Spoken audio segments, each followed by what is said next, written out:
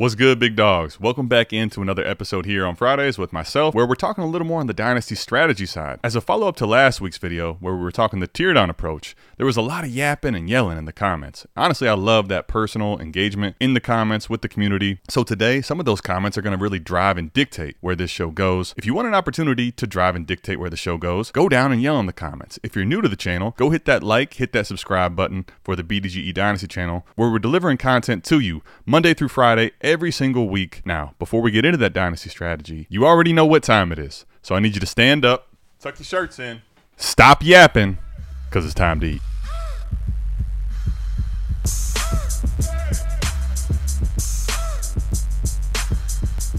All right, so check it out. Last week, we were talking about the tier down approach and the tier down strategy. I find typically in leagues that this is one of the easiest ways to pick up and accrue value when you're trading. Now, I'm getting a lot of comments, a lot of yapping, how this is already becoming a pretty popular strategy. And because this strategy has become so popular, some of the league mates, they're saying, are already hip to this strategy, and it's a lot harder to implement and pick up value for them. Here's a comment from Mac Daddy. And Mac Daddy's basically saying, I got so many assets across this team, there's not enough spots to hold them all. I need to try to find ways to tier back up, consolidate this value. Now let's get into this tier up strategy.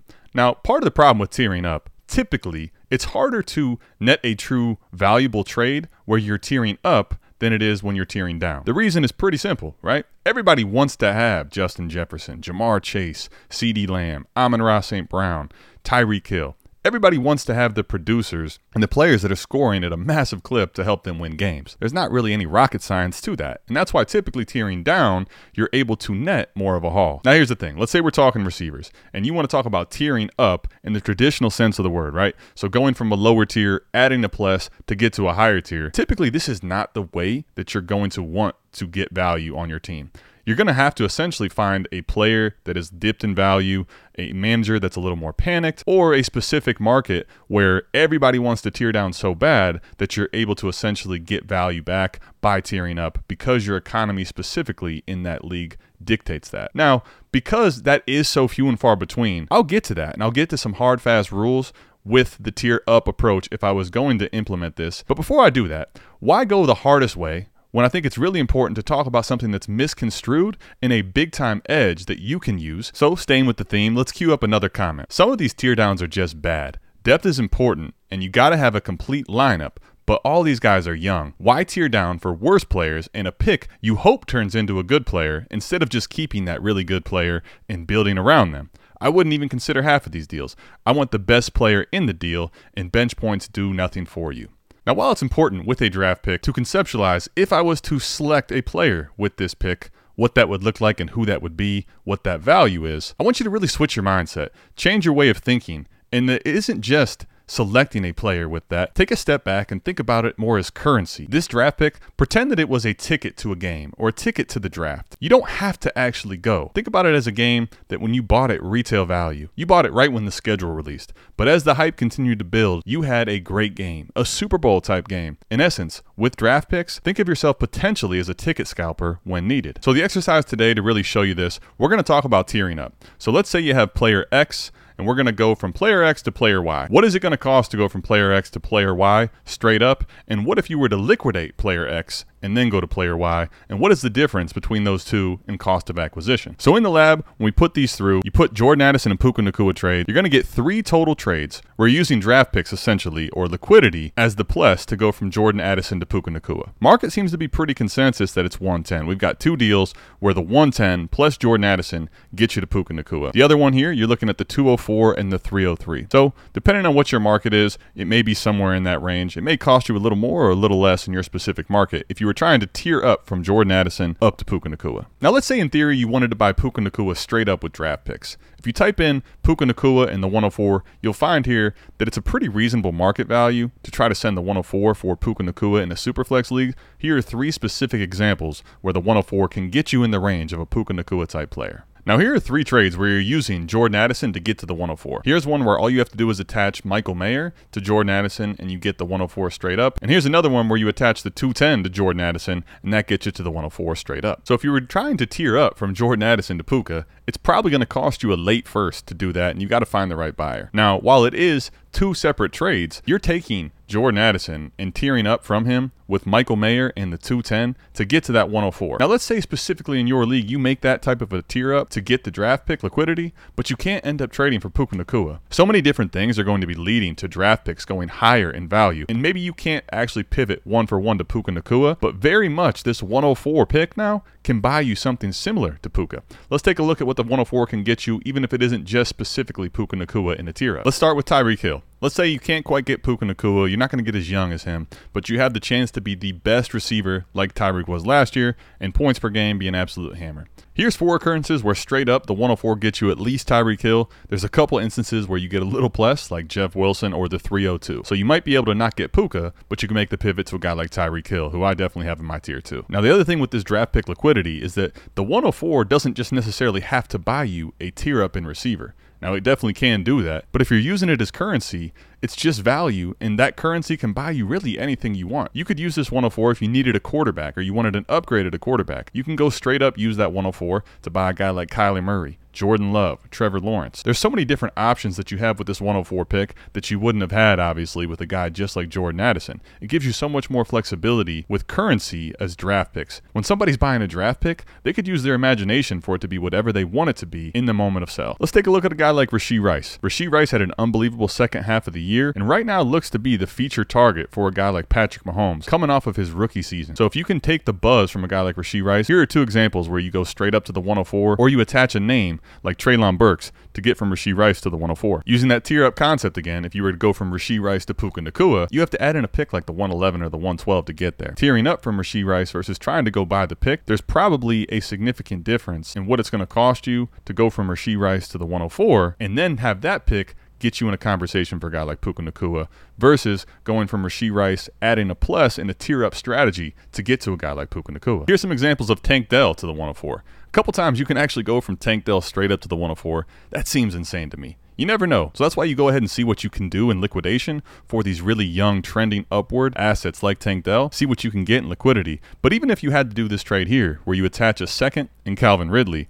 consolidation is typically not what I like to do, but in a tier-up move, I'd be more than comfortable going ahead and getting the 104 or cheering all the way up to Puka Nacua if those were the pluses I needed to add to a guy like Tank Dell. Now, here's 4 trades where if you don't have the 104 but you have the 105, what it's going to cost to go to Puka Nacua. And you're going to see here the theme is that the difference is roughly in that second round range, right? You're talking about a 211, a 206, Sky Moore in the 403, basically nothing in that type of a trade. Or again, the 211. All right, Adam, but those are young guys that are coming off of good years. What about some assets that are in that tier 3 that aren't quite as appealing to everybody right now?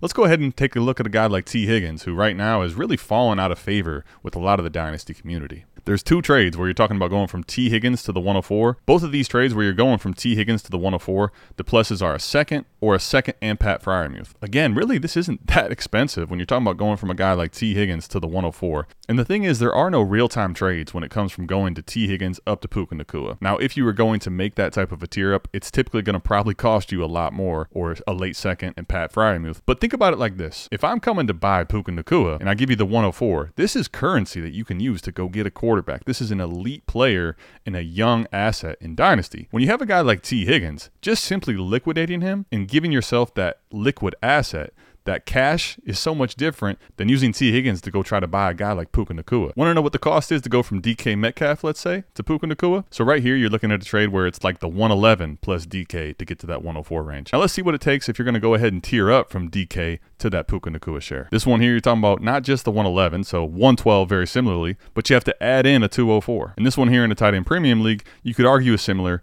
where Mark Andrews probably costs at least a first, plus you have to add in a couple throw-ins of Michael Thomas and Sky Moore. Here's a couple examples. Drake London plus Marquise Brown to get to that 105. I'd easily do that. Drake London plus the 205 to get to that 105. I'd be willing to liquidate Drake London and the 205 to get to the 105 in this class as well. And when you take a look at going from Drake London to Puka Nacua straight up in a tier up sense, right here you're looking at JSN plus Jerry Jeudy. Jerry Jeudy doesn't really cause me much concern losing him, but I definitely don't want to consolidate JSN and Drake London to get to my Puka Nacua share. The second one here though, you're kind of threading the needle. This would be a tier up I'd be willing to make, where I'd be sending George Pickens and Drake London, because George Pickens is far enough down my tiers where I consolidate those two and get in the range of now grabbing Puka Nacua straight up. Now let's take a look at if you were to liquidate Nico Collins. At worst, you're looking at this 204, basically the same type of thing.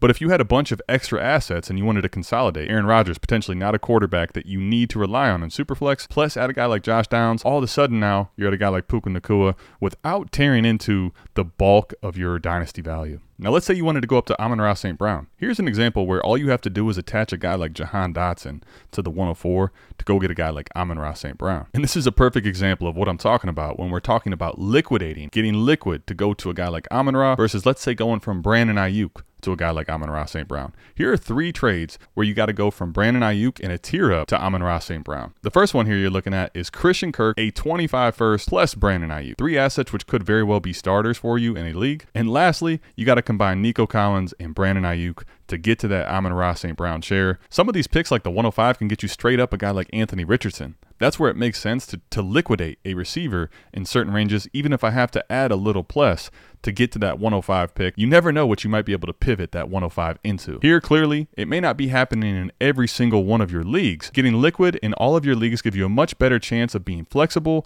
to go cross positions, as well as getting higher and tiering up to different assets than you thought possible than just tiering up from a specific receiver asset. Now, if I am going to try to make one of these tier up trades, essentially I'm not able to make one of these receivers liquid into a draft pick, which I think makes sense, and I'm going to try to tier up from a receiver into a different tier. First, I think it's really important for me to understand my format. If it's a lineup league and we're starting 8 or 9 players, it's a really shallow league. This may be one of the exceptions where I get a little more aggressive on a tier up approach and try to go ahead and send a first round pick with a player that's in a tier 3 to get into that tier 1 or tier 2 mix. But if we're talking a format where we're starting 11 or more players, typically there I'm going to be a lot more conservative and I want to continue to pile up depth and overwhelm you that way. Then I can make tier ups more craftily when I have a lot more depth and value at my disposal. Now, by and large, unless I'm in one of those shallow formats, I'm not looking to attach first round picks too often to players in that top 30 mix as far as receivers go. I'd rather have that tier 3 plus a first round pick, which I believe I can re-roll or trade that value into another positional starter for myself, than I'm going to be looking to consolidate that